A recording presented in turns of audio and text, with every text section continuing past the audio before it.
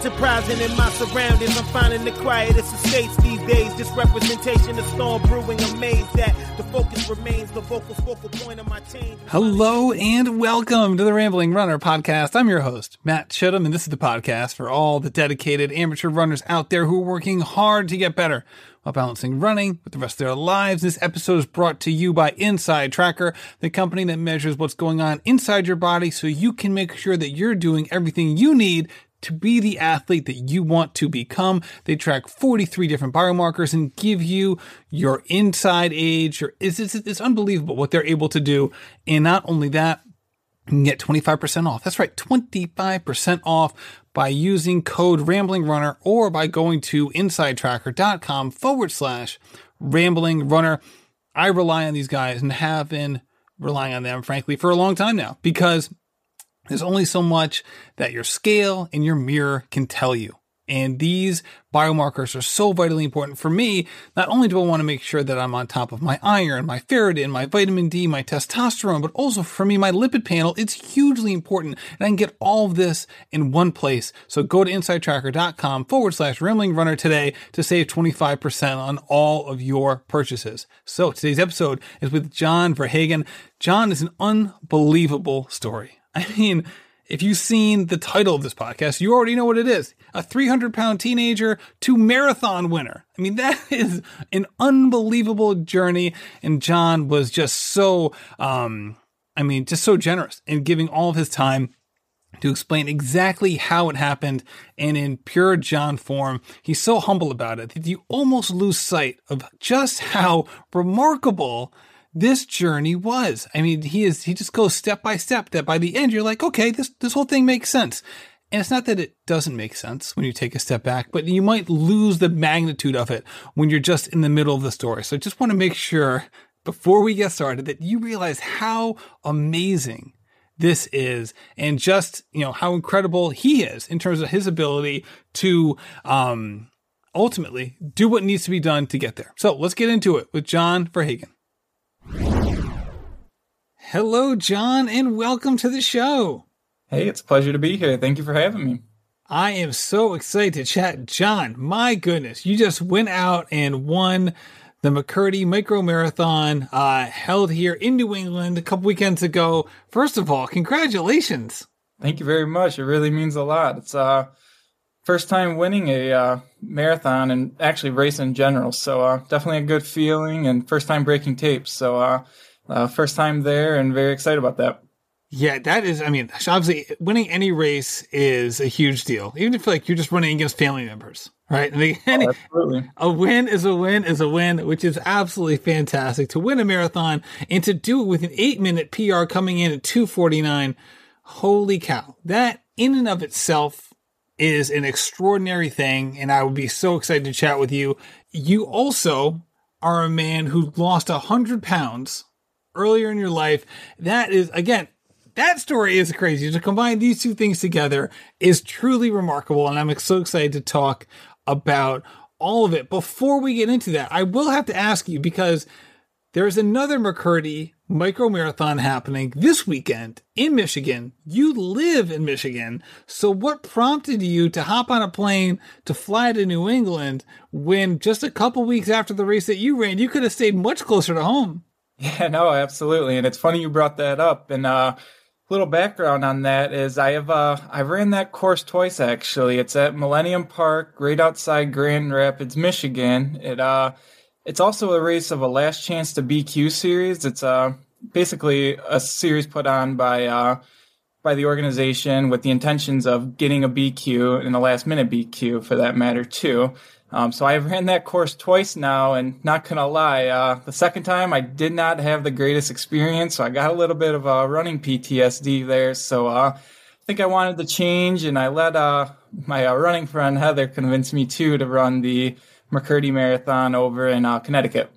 There you go. Yeah, coming out my direction. See, I live in Rhode Island. So I'm like sitting there like, wait, you're in Michigan, man. I can't believe you're not staying there.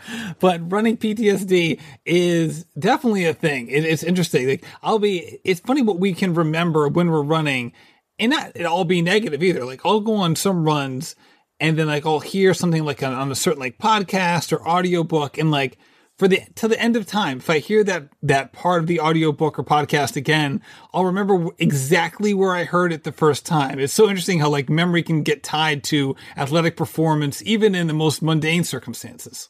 Absolutely, especially on a loop course, and both the Michigan course is loops. So I believe it's 6 loops over there. So you definitely get to experience a lot and a lot of deja vu, that's for sure.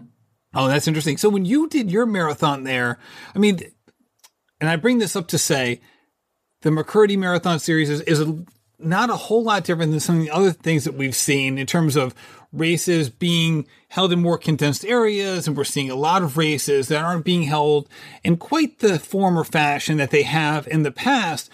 But when you ran it, it wasn't like, this wasn't COVID times. It was more of a traditional type race scenario. So what was the benefit, I guess from a course selection, of choosing a course that was so tightly looped, again, 6 loops for a marathon, when you had other options at that point in time? Yeah, and the big reason for that is what it really stood for, and that is, last chance to BQ, and that really stuck with me.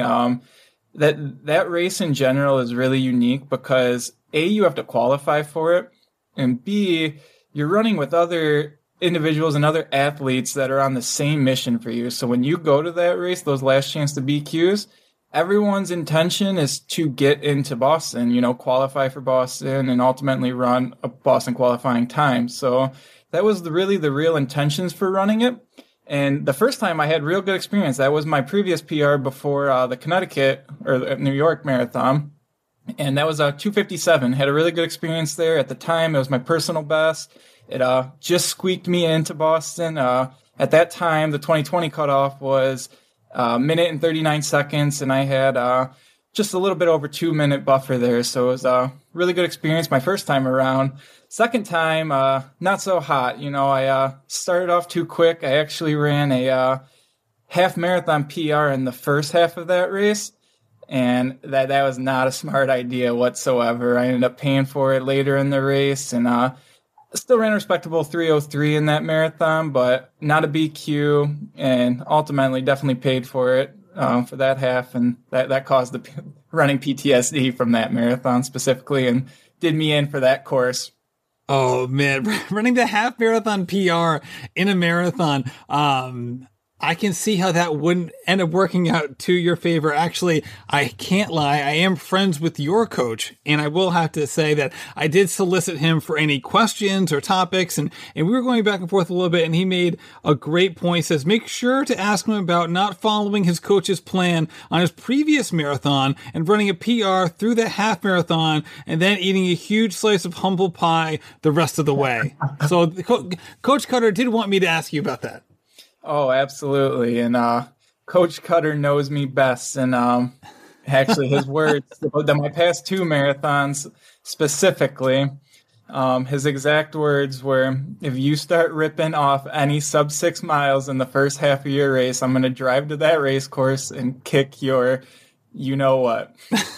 But one thing that really stuck with me in this last marathon, I had Coach Cutter in my head, the first half of the race, that image and that words from him really stuck with me. And, I honestly, I firmly believe why I had a better experience this time, and I didn't do those things. I didn't run a half marathon PR the first half of this marathon. And most definitely, that'll forever stay in my head. And based on my second marathon from that at that last chance to BQ course, I won't make that mistake again. Obviously, the threat of violence by a man as strong as Patrick Cutter is one kind of motivation. The other kind, though, is learning from experience, right? I mean, when you think back to that experience where obviously you were super fit to run a half marathon PR, and then still, even when you were crashing, to still run a 3:03 is, for all intents and purposes, a fantastic marathon time. Obviously it wasn't quite what you were hoping for, but, and we'll talk about your fitness past, like to say that, like, hey, wow, I really, crashed on this marathon and still almost broke 3 hours. Like that really is saying something about your fitness level. But do you think you would have been able to go out in this past race where all of a sudden, we'll go through how this race turned out for you, but you've ended up finishing extremely strong this one. And do you think that came about in part because of the learning experience you had in the previous race? Oh, most definitely. There's not a doubt in my mind about that. And, Patrick Cutter can testify for that too. Him in the back of my head telling me these things. And something that really stuck with me on this past marathon was I played a pretty conservative approach for my first 6 miles. You can definitely tell, based on my splits of that rate this past marathon, that I eased my way into it. This is the first marathon that I've ever negative split. And Patrick will be very proud to hear that. He knows this now, but he's very proud of that for that matter. And, it definitely contributed to being able to not only finish with my best time ever, but finish strong, and even at my last, I believe my strongest miles were miles 22 to 24. And to be able to do that and, that late in the marathon when things are really starting to hurt and still be able to dig deep and power through is definitely a contribution of starting off, definitely more conservative, easing my way into the marathon, and ultimately it led to not blowing up and resulting in a personal best and my best marathon yet. Yeah, that's for sure. So take me back, John. You have said before that, you've kind of described a little bit how you lost 100 pounds, the beginning of your fitness journey. When you were at that weight, what led to that? Like what led to the circumstances, or what were the circumstances in your life that allowed you to get to that point from a fitness and weight perspective?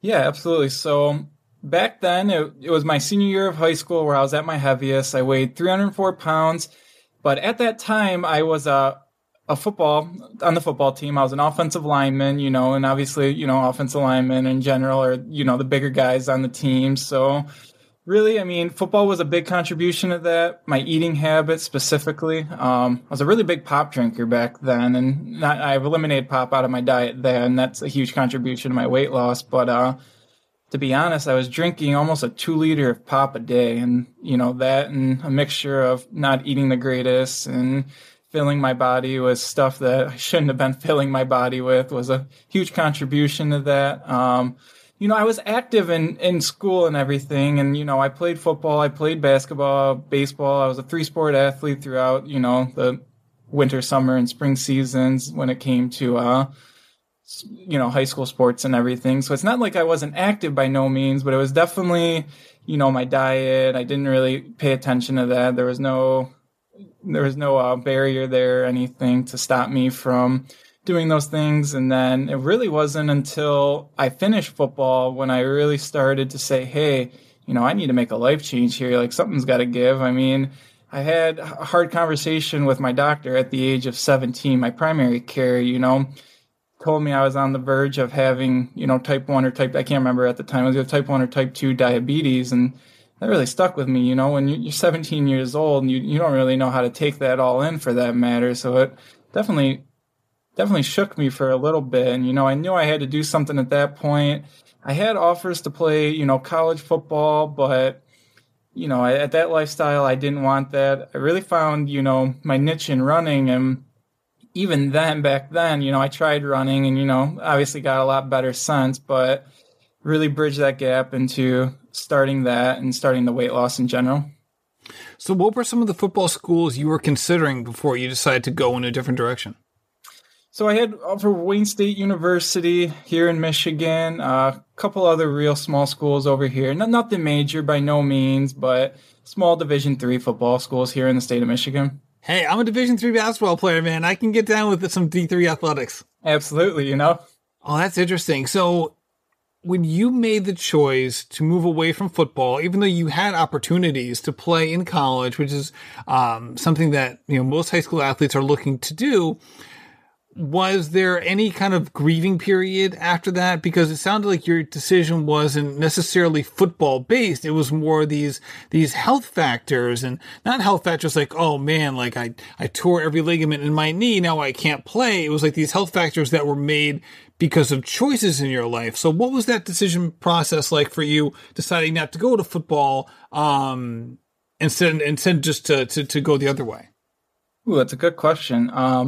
I would say a huge contribution to that is slightly my upbringing, but my family too. Generally speaking, my family is on the heavier set, not the healthiest by no means. So that, that really stuck with me. I didn't want to repeat history there. I'd see some of the health issues some of my family members have. And to be honest, it scared me a little bit, and I wanted to be a positive change for myself. But I also think, generally speaking, when you feel fit and when you're working out in general, you feel better about yourself. Self-consciously, you feel a lot better. And I think a lot of those are a huge contribution overall to just not only, your health in general, but your overall happiness too.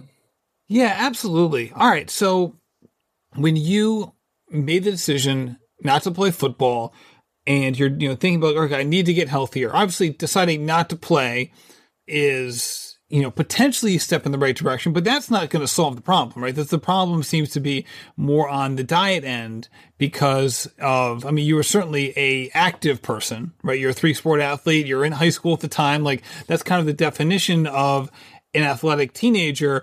So beyond just, not playing football because in order to play, you'd have to play at a certain weight. What were the other steps that you took to become more healthy as opposed to just removing things from your plate? Yeah, I really think the big answer to that is diet change. I think that was the hugest contribution. Like I said, I don't know if I mentioned this a little prior in the podcast, but I was drinking a 2-liter pop a day, and I can only imagine what that does to the body in general. Cut out pop, cut out sweets for a while. I've reverted back since to eating and splurging a little more, and enjoying the good stuff, but in moderation, of course. It's nothing like it used to be back then. I didn't have any thoughts about what was going into my body back then. It was just like, okay, I picked this up and I ate it. I didn't think about it. I didn't read anything about it. I didn't know what was going into my body. I just know I liked it, so I did it. So now I'm a lot more conscious of, what's fueling my body. It's no longer, I guess, eating for feelings, and it's eating for fuel now. And I can feel that, my body can feel that. And my body's thanking me ultimately from it too. Oh, I can imagine. And doing it at that time of your life, right? You're a teenager and you're at a time where even if you were diehard about like, okay, these are the steps I want to take from a diet and nutrition perspective, I got to believe that most of the people around you aren't thinking in those terms, right? So what's it like trying to become more healthy from a nutrition perspective when maybe the folks around you aren't really walking the same path? Yeah, it's definitely difficult, and I'm a firm believer of, you become the people you surround yourself with. They definitely rub off on you. So it's hard to take a step in a direction where it's not very known of what you're doing, or, you don't really think you may have the support there. So you definitely walk a line not traveled very often there. So you definitely have to really think about your own well-being, and it comes down to what you really want. And I'm a really goal-oriented person, so I like to set goals, and that really helps me not only stay accountable, but it gives me something to strive for. So I think that really helped myself. Started off as I wanted to lose 10 pounds. I wanted to lose 20 pounds. Then it became greater than that, and then it really started to flow. It really started to connect. I set bigger goals. And that's one thing I really like to pride myself on a little bit is once I accomplish a goal, it's like, okay, what's the next goal? You have to raise the standard. And I followed David Goggins a little bit, and something that he said that really stuck with me is, once you get to the top of the mountain, you can't be okay. You got to start to build another mountain. That really stuck with me. And like I said, it really goes back to being a goal-oriented person and just never being comfortable, always striving for what's next and always setting bigger goals once you hit the goals you do hit, reevaluating those and going for them again. Hey, everybody. Do you want to save money on your grocery bill? Well, every plate is 25% cheaper than grocery shopping. Try America's best value meal kit for planning dinners today. I love every plate for a couple of different reasons. First of all, I just love having things in my kitchen, and especially in my refrigerator, that isn't the same old thing that I do every single week. Also, getting things that aren't too adventurous that my kids are definitely going to eat. Obviously, you're never going to beat that 1,000 with that, but with every plate, my kids have really enjoyed it, and I like the food as well, and it's just not the same stuff every single week, which can get tiring. So you can choose between 17 recipes that change each week, swap proteins and sides for things that you like, so you can switch up your dinner routine however you want. And that's the key thing. It's however you want. There's so many options, and it's all great stuff, which is also huge. For me, the difference between this and some of the other services in this genre are, first of all, the price. It's absolutely fantastic. We'll get to it in a second. The kinds of meals that are provided, that they're really good, but not too adventurous, have also been a huge thing for me. And now I've been using these more often now that groceries have kind of gone up and the price for every plate has pretty much stayed the same. So try Every Plate today. It's $1.79 per meal by going to everyplate.com and entering code RamblingRunner179. That stands for $1.79 per meal. So get started with Every Plate, like I said, for $1.79 per meal by going to everyplate.com and entering code RamblingRunner179 today. That's up to $104 value. Our next partner has a product that I use literally every day. I started taking Athletic Greens because I heard other podcasters who were really into performance and athletics, people like Rich Roll and Tim Ferriss, who used it all the time. And I thought, hey man, if they're going to use it, then I should too. And I'm so glad that I did. So what's in this stuff? Well, with one delicious scoop of Athletic Greens, you're absorbing 75 high-quality vitamins, minerals, whole food source superfoods, probiotics, adaptogens, all to help you start your day the right way. The special blend of ingredients support your gut health, your nervous system, your immune system, your energy, your focus, your recovery, literally all the things. I mean, there's too many things for me to list. I actually have to take a pause during the sentence. But it's legit, and I'm so glad that I use it. I use it basically because I know that getting my vitamins and minerals from foods is probably the best way to do it. But I usually just don't have the kind of diet and make the kind of food choices that's going to put myself in the optimum position. And that's why I take Athletic Greens, to make sure that I have everything I need, because I know I'm probably not getting it from foods because I just don't quite have the discipline or the food choices that I need. And Athletic Greens is there to help me out. And I'm so glad that they are. It's just one scoop in a cup of water every day. That's it. To make it easy, Athletic Greens is going to give you a free 1-year supply of immune-supporting vitamin D and 5 free travel packs with your first purchase. All you have to do is visit athleticgreens.com/ramblingrunner. Again, that is athleticgreens.com/ramblingrunner to take ownership over your health and pick up the ultimate daily nutrition insurance. So once you changed your diet and you made the decision not to play football, what were some of the activities you were pursuing at that time to help facilitate some of that weight loss? So running was definitely a big one. Then at that day, I think back then when I was still on my heavier days, I ran my first 5K, and I think it wasn't actually a 5K. It was a 3-mile race at a local park here in Michigan. It's a Dodge Park, if anyone's familiar with it. But I remember having the most awful time of my life at that race. At the time, heaviest as I ever been. It was a hot summer day. It's in the month of June, and the month of June here in Michigan can have some pretty hot and humid days. So I remember it was a midday race too, about 4 p.m. start time. The sun's blaring, and that really stuck with me. And at that point, that really, I don't know. I really loved that. I found my love for the running community there. I really saw everybody. I loved what everyone was doing. At that time, it was a pretty competitive race too, for that matter. So I think I really dove into the running community there, got my feet wet, as you could say. And from there, I really set a goal of doing a marathon. And that from there kept me accountable and back to the goal-oriented stuff that definitely spiked my interest. So my first marathon was definitely a goal there. And I did some cross-training in between. I don't know if you're familiar with P90X or anything, but I was doing some cross-training, and that really helped too. That helped with some of the muscle, like building the muscle definition that I wanted. So that was a nice bridge and gap between not only doing that, but ultimately training for my first marathon.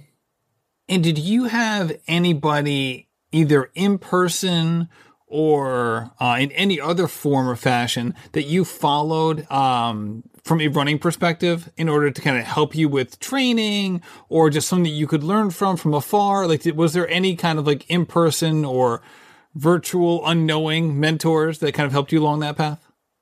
I would say my brother did. My brother ran in high school. He was cross country and track. Specifically, he was fairly competitive inside the cross country field. He made states his senior year of high school, and he ran with his now wife, at the time girlfriend, but in high school ran with his now to be wife. And I would see them running all the time still, even to this date a little bit, and they really got me introduced to the sport of running. And my sister-in-law actually ran a marathon. My brother didn't, but my sister-in-law did run a marathon, and my little brother did too shortly after that, and that really spiked my interest in it. And I like to think I'm a competitive person too, so I wanted to be, not only did I want to run a marathon, but I wanted to run a marathon faster than everyone in my family, so that kind of spiked my interest inside there. And I would say my brother definitely brought me into the sport and showed me the ropes a little bit there. So you've mentioned several times how competitive you are. And as a competitive person, I can certainly relate to that feeling.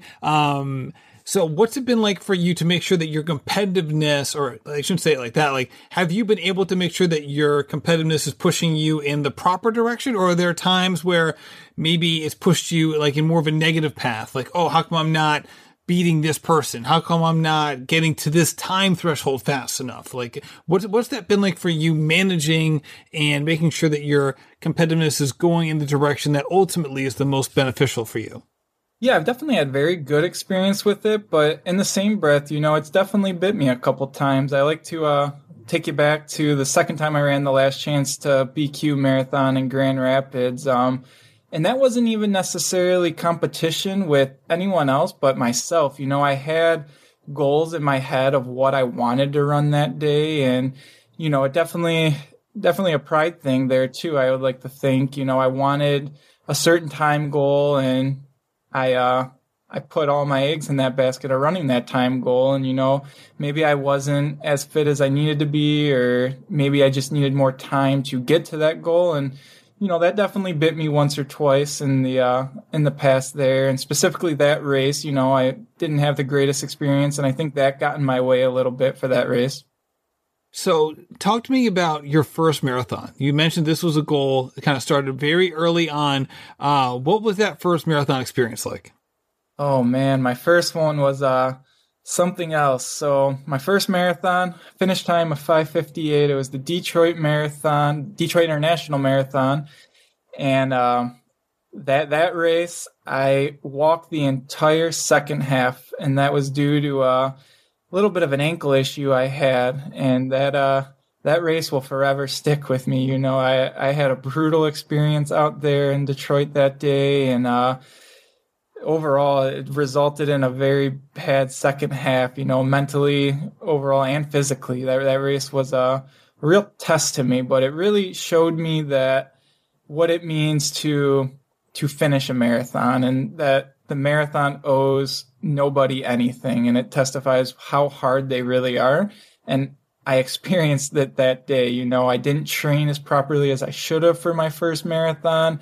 I underestimated it. I thought I could go out and just do it, and that's not the case with a marathon. You can't just go out and do it, and if you can, you're not going to do it at the level that you think you probably can. And that definitely it's a humble feeling, especially with going through that. And like I said, I really like to think finishing that marathon was such an accomplishment, even though it wasn't anywhere near the time I want. I don't necessarily like to count it because, I walked the whole second half of that race, but it counts, baby. It counts, it definitely counts. It definitely counts. And it showed me the love for the sport too. That gave me that humble feeling, and it gave me the itch to come back to that distance. And I know that sounds crazy after having such a bad experience, but it made me want to come back and come back stronger than I did that race. That's for sure.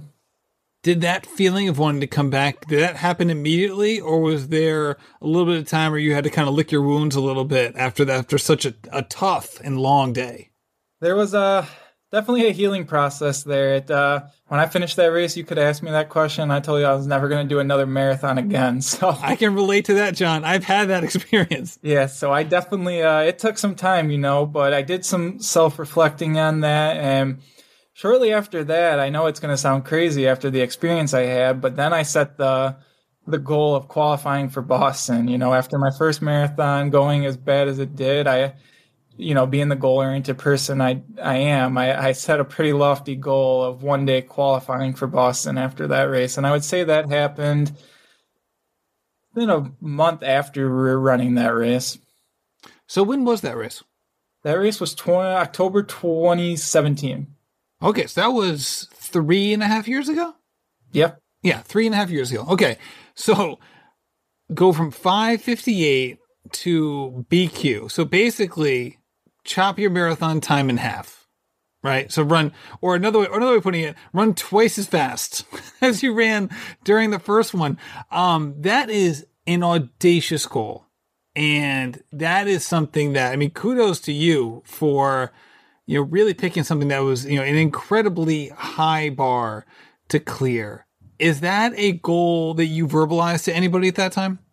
It did. And it's funny you said that. I actually, I put it out to the Instagram world too. And in general, my family all knew about it. My close friends knew about it. I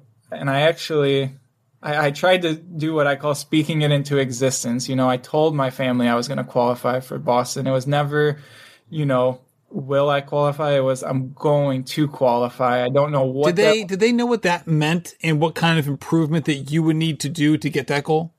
They knew what it was, but no, deep down, I don't think they really comprehended what that really looks like. And I think a lot of people underestimate what that really looks like. There's, that's not an easy goal for anyone by no means. So they knew what it was. They knew about Boston. They knew it was competitive and hard to get into, but the overall of what it actually takes to get into Boston and what it takes to run up time in the training and time in general it takes to do that. It took me, I believe, 5.5 years to actually do that from when I started running. So, I like to think I started running at least back in, when I was 17 on the verge of all that. So they knew what it was, but they definitely didn't know the work and how much time it would actually take putting into qualifying for it. Looking back now, did you have a sense of what it required when you set that goal? Honestly, no. I didn't think it was going to be as hard and as challenging as it was.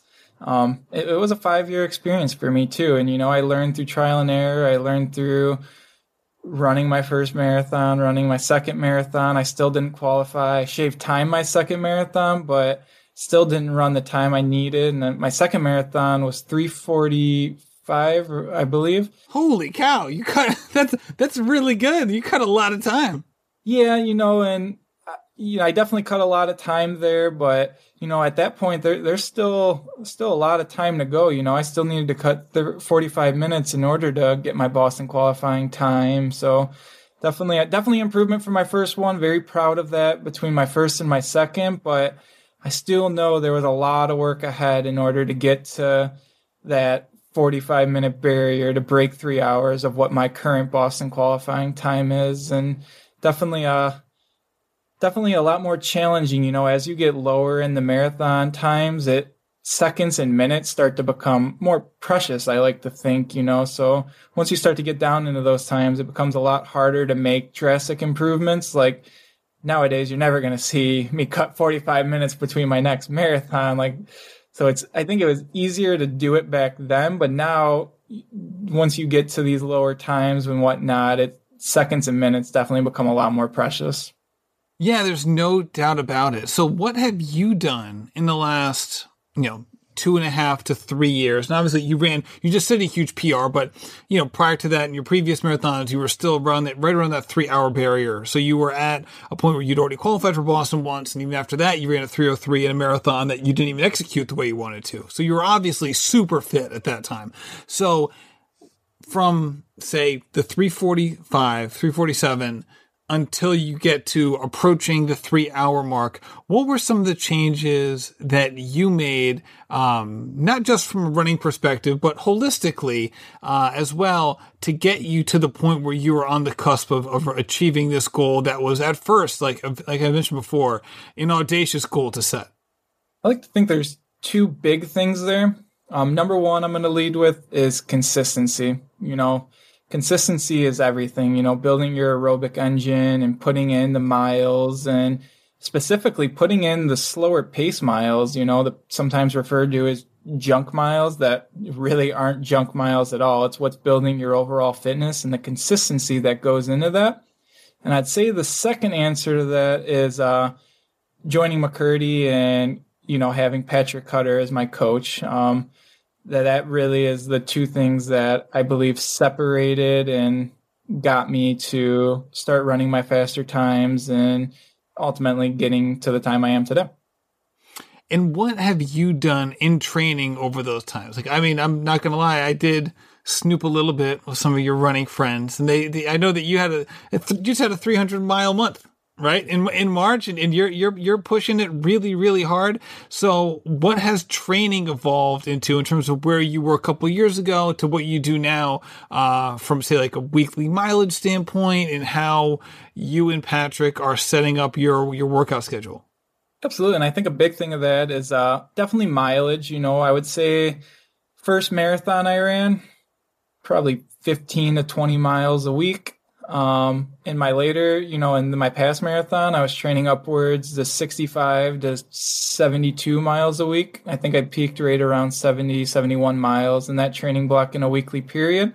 I did hit a monthly personal best of 300 miles in the month of March of this year. I think that definitely set me up for huge success. And I think that comes down to a consistency thing too, like I mentioned earlier, is putting in those miles, running those easy pace miles, hitting your workouts and your quality sessions, and executing, not only your own goals, but, your coaching plan, and really executing on those. All right. So 300 miles in a month is an average of 10 miles a day. I'm not the best at math. You work in a math-based field, so maybe you can check me on that, but I'm pretty sure it's close to 10 miles a day. So with that being the case, what does a week of training look like if you're averaging that amount per day, which I would assume that most people would just be gobsmacked if you asked them to do that? It's funny. The first thing I'm going to tell you is it's a lot of sleep, believe it or not. Yeah. A lot of sleep there. But no, what it looks like on a weekly basis, when I was hitting my peak weeks inside this training block, it was 2 quality sessions a week. One being a long run, a long run workout. So not only are you running a long distance on your long run days, but you're doing workouts there, sometimes even, 5 to 12 miles at marathon pace work. You're really getting used to what it's like to run on tired legs there. And not only are you running on tired legs, but you're running, your goal pace on those tired legs. During the week, I would say I do 1 quality session, and that is, either interval training or something a little faster than marathon pace. So whether that's, 400-meter repeats, 800-meter repeats, at a slightly faster than marathon pace, maybe it's threshold pace, getting down to even 5 to 10K pace. I think that's really big for making your marathon or even your half marathon pace seem a little easier. It's hitting those paces that are faster that build your anaerobic engine up and can allow making your marathon or half marathon pace seem a little easier, more manageable, and it slowly builds out your threshold where you're clearing that lactic acid faster. And then really aside from that, a couple doubles too, when you start talking 65, 70 miles a week, I was throwing in about 1 to 2 doubles a week inside there too. So when, just from a weekly construction, when do you put the doubles in? So just tell me, just go day by day. So the doubles come in before the workout, after the workout. How would it look when you're throwing the doubles in? Yeah, so my doubles would usually be thrown in on Tuesdays and Thursdays. Specifically, always Thursday was my a double, and it's funny because my double would come after my workout on Wednesday. And, that's, you're running on tired legs there. And I know that may not make the most sense, but it, really helps with getting used to running on tired legs. And I really think that's what sets you up for a good marathon. And so my doubles would be the day after my normal workouts. I would run, generally speaking, 8 miles in the morning, 4 in the afternoon. And occasionally I would throw a double in on Tuesday. Same concept, 4 miles in the afternoon or 8, 9 in the morning. And usually I would rest on Mondays as well. So as you've built up your mileage, has that been the result of Patrick pushing you to go farther because he knew you're capable of it? Or what did it come from your end as someone who just want to keep pushing the envelope farther and farther? Yeah, definitely a combination of the two. Obviously, Patrick believed in me and what times and goals I wanted. And that's partially set by me too. I've been very transparent with him on what my goals are, and he helps set my training plans up accordingly to make sure I do obtain those goals. But again, I'm always setting the bar higher. Once I hit a goal, I'm setting something a little deeper and giving myself something to strive for. So it's definitely a combination of the two, but Patrick's definitely great at giving me what I ask for. And, I always do want a little more out of myself. I want to challenge myself a little harder, and I'm a firm believer in order to get something that you never had, you have to do stuff you never done. Well said. And you've certainly done that over and over again. Coming into this race, as you mentioned, your marathon PB was 2:57. When you ran a 3:03, it's probably safe to assume that you were in better shape than 2:57 shape, since you were able to, basically still run 3:03 even after hitting the wall the way you did. So coming into this race, what was the game plan, and what time did you and Patrick think was something that you were potentially going to hit? So this marathon specifically, I was chasing that 250 barrier. A couple big reasons for it. One, I think I was capable of hitting 250, and another was I wanted at least a 10-minute cushion for Boston qualifying this year. Yeah, that's the time that everyone keeps talking about, right? The 10 to 12 minute. Obviously, it's when you're talking about getting 10 to 12 minutes under 3 hours, that's like time is precious, as you put it earlier, and that is a big barrier to hit. So good for you to identifying again another huge goal and going after it. So what was it like getting to the later stages of the marathon, miles 21, 22, where for so many of us, and even in your past, those can be some really brutal miles? What was it like for you to have the kind of that opposite feeling? Really, I think that stemmed from setting myself up for a successful marathon in the first early 10 miles. It's not pushing the envelope early in that race. It's, I'm a firm believer you can't bank away time in a marathon. And I know a lot of people have opinion on that, but I firmly believe, and through experience myself on, how my marathon, my 3:03 marathon win is, I don't think you can bank as much time as you think you can. So consistent splits, and ultimately I negative split a marathon. That was my first time ever doing so, and I really think that was a huge contribution on how I was able to push through in the later stage of the race. I had an excellent support system there. Coach Heather Knight from Night Training was there, to really support, put on an excellent marathon there. Her support there alone.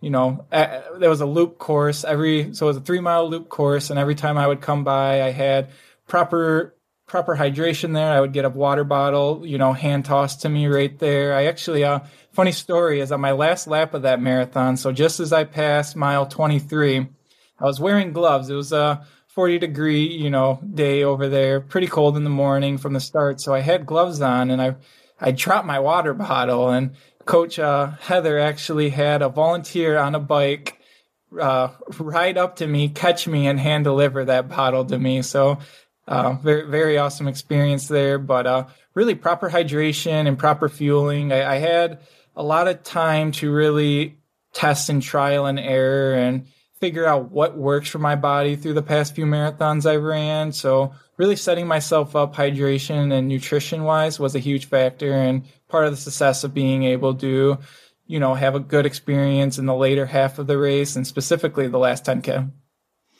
All right. One thing that you haven't mentioned, John, is something that I know you kept a little hush hush, which was a torn abdominal muscle that you had coming into this race. So I'd love to hear more about that. Not only how it happened, but how it affected you on race day.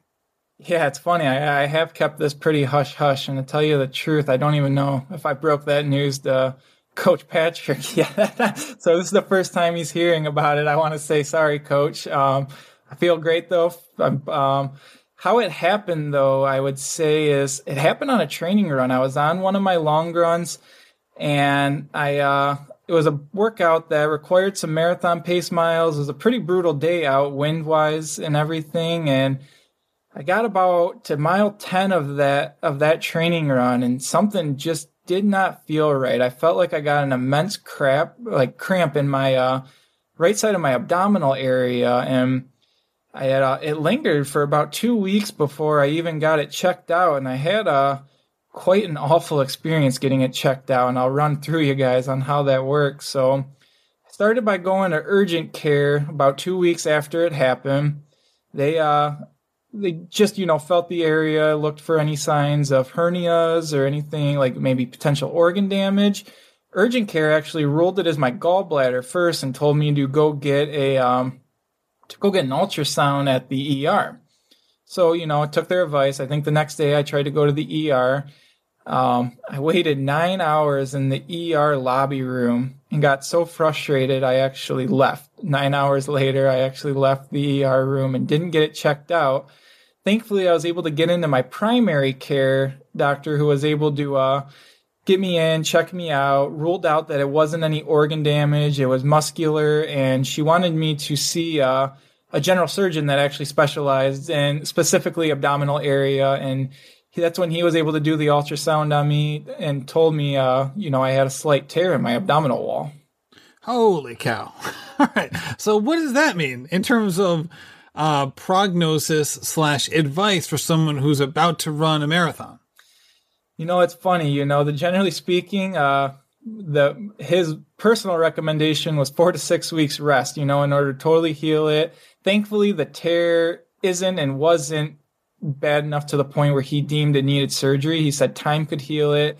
He did tell me specifically that no healing would take place until after the marathon, and after training occurred, and specifically giving myself 4 to 6 weeks of rest. But definitely makes it challenging to run on, that's for sure, to say the least. Yeah, in like true runner form, you took a 4 to 6 week rest diagnosis and turned it into, I'll give it a little test run tomorrow. And that's exactly what I did. I know it's not the smartest thing to do, but us runners are pretty prideful. I was coming off of I actually tore it in the month of March, so to really finish the month of March with not only 300 miles, but 300 miles was my personal best monthly wise of mileage ran in one single month. So it's definitely a pride thing there. In the first week of April, I ran a half marathon time trial, pretty, respectable time for what I was shooting for. I ended up running 121 something. I can't remember the exact seconds there, but, running all that on a torn abdominal and then having the marathon that I did is, quite a prideful thing that I take there, and, really proud of it. I know it's not the smartest thing by no means, but, definitely going to give myself the time and rest I need now to fully recover, come back stronger next time. Now that I hit, one of my personal goals, I want to set another goal for myself, but I want to make sure I definitely heal up first, take care of my body and myself. Yeah, please do, John. We want to see what you got next, but you obviously have to make sure you take care of yourself. So please do heal up. Before we get going, I have to ask, because your journey here, you're very humble about it, as it's like, oh yeah, there was this, and then I was this, and then I was this. And it almost comes across, or it's easy to lose track of how remarkable it is. You went from a 300-pound teenager to a marathon winner. And that is remarkable by any standard of measure. So what are your thoughts and feelings on just personal limitations and or what people are capable of doing? Because what you have done is just, it's remarkable. I don't know. I can't think of another word for it. I really appreciate that. And really what I my answer to that is it's just to stay consistent, set goals, give you something to work towards, something to keep you motivated, to keep the drive alive. And then it's just not getting comfortable once you hit those goals. It's always wanting more for not only, your running journey, or it's just what you want in life, and wanting more for yourself, staying consistent on those. And then once you do hit those goals, reevaluating. And I'm a firm believer taking the time to, really celebrate your wins and celebrate the goals you do hit. But afterwards, I think reevaluating and setting bigger goals and keeping yourself motivated, keeping the drive alive, and just overall never stopping, and I know that's not always a good thing. And I know it's, obviously like now is a great time to reflect back on that after I ran my marathon. I want to take, time not only to heal, my abdominal situation, but, I think you need to take time to rest, and that's how you come back stronger. Well said. John, thank you so much for coming on the show, and good luck with all of your future goals. Hey, it was absolutely my pleasure. Thank you for having me, and I hope you have a great evening. John, thank you so much for coming on this show. Also, big shout out to Inside Tracker and McCurdy Train for supporting the show. Appreciate those guys so very much. Also, head over to Road to the Trials if you haven't done so already. We put out 2 episodes last week. We had one with Frank Lara. We had another one with Tyler Day. This week, we're going to catch up with Frank Lara and Abe Alvarado after their fantastic weekends over at the Drake Relays. Those aren't available yet, but we are going to record those episodes this week. And like with Road to the Trials, we always put out each episode as soon as we can. So over here on the Rambling Runner, we come out Mondays and Fridays. You always have that consistency. Road to the Trials is a little bit more varied because, hey, you never know when you can get, these high-level athletes on the phone, and also making sure that we want to keep it as relevant as possible. So I'm not going to hold the episode back, right? If I can get them on the phone, then that baby's coming out within 24 to 36 hours every single time. So thank you so much for listening, and happy running. This has been a production of Rambling Runner Podcast. This podcast is produced by David Margetti of In Post Media. Thank you to Meta P for the music. His song Righteous Path featuring Rex Mayhem and Chip Fu is produced by Symphonic Bang.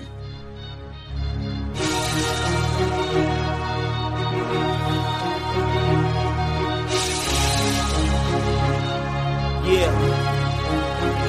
Enterprising in my surroundings, I'm finding the quietest estates these days. This representation of storm brewing, amazed that the focus remains the focal point of my change. I'm trying to show this industry I got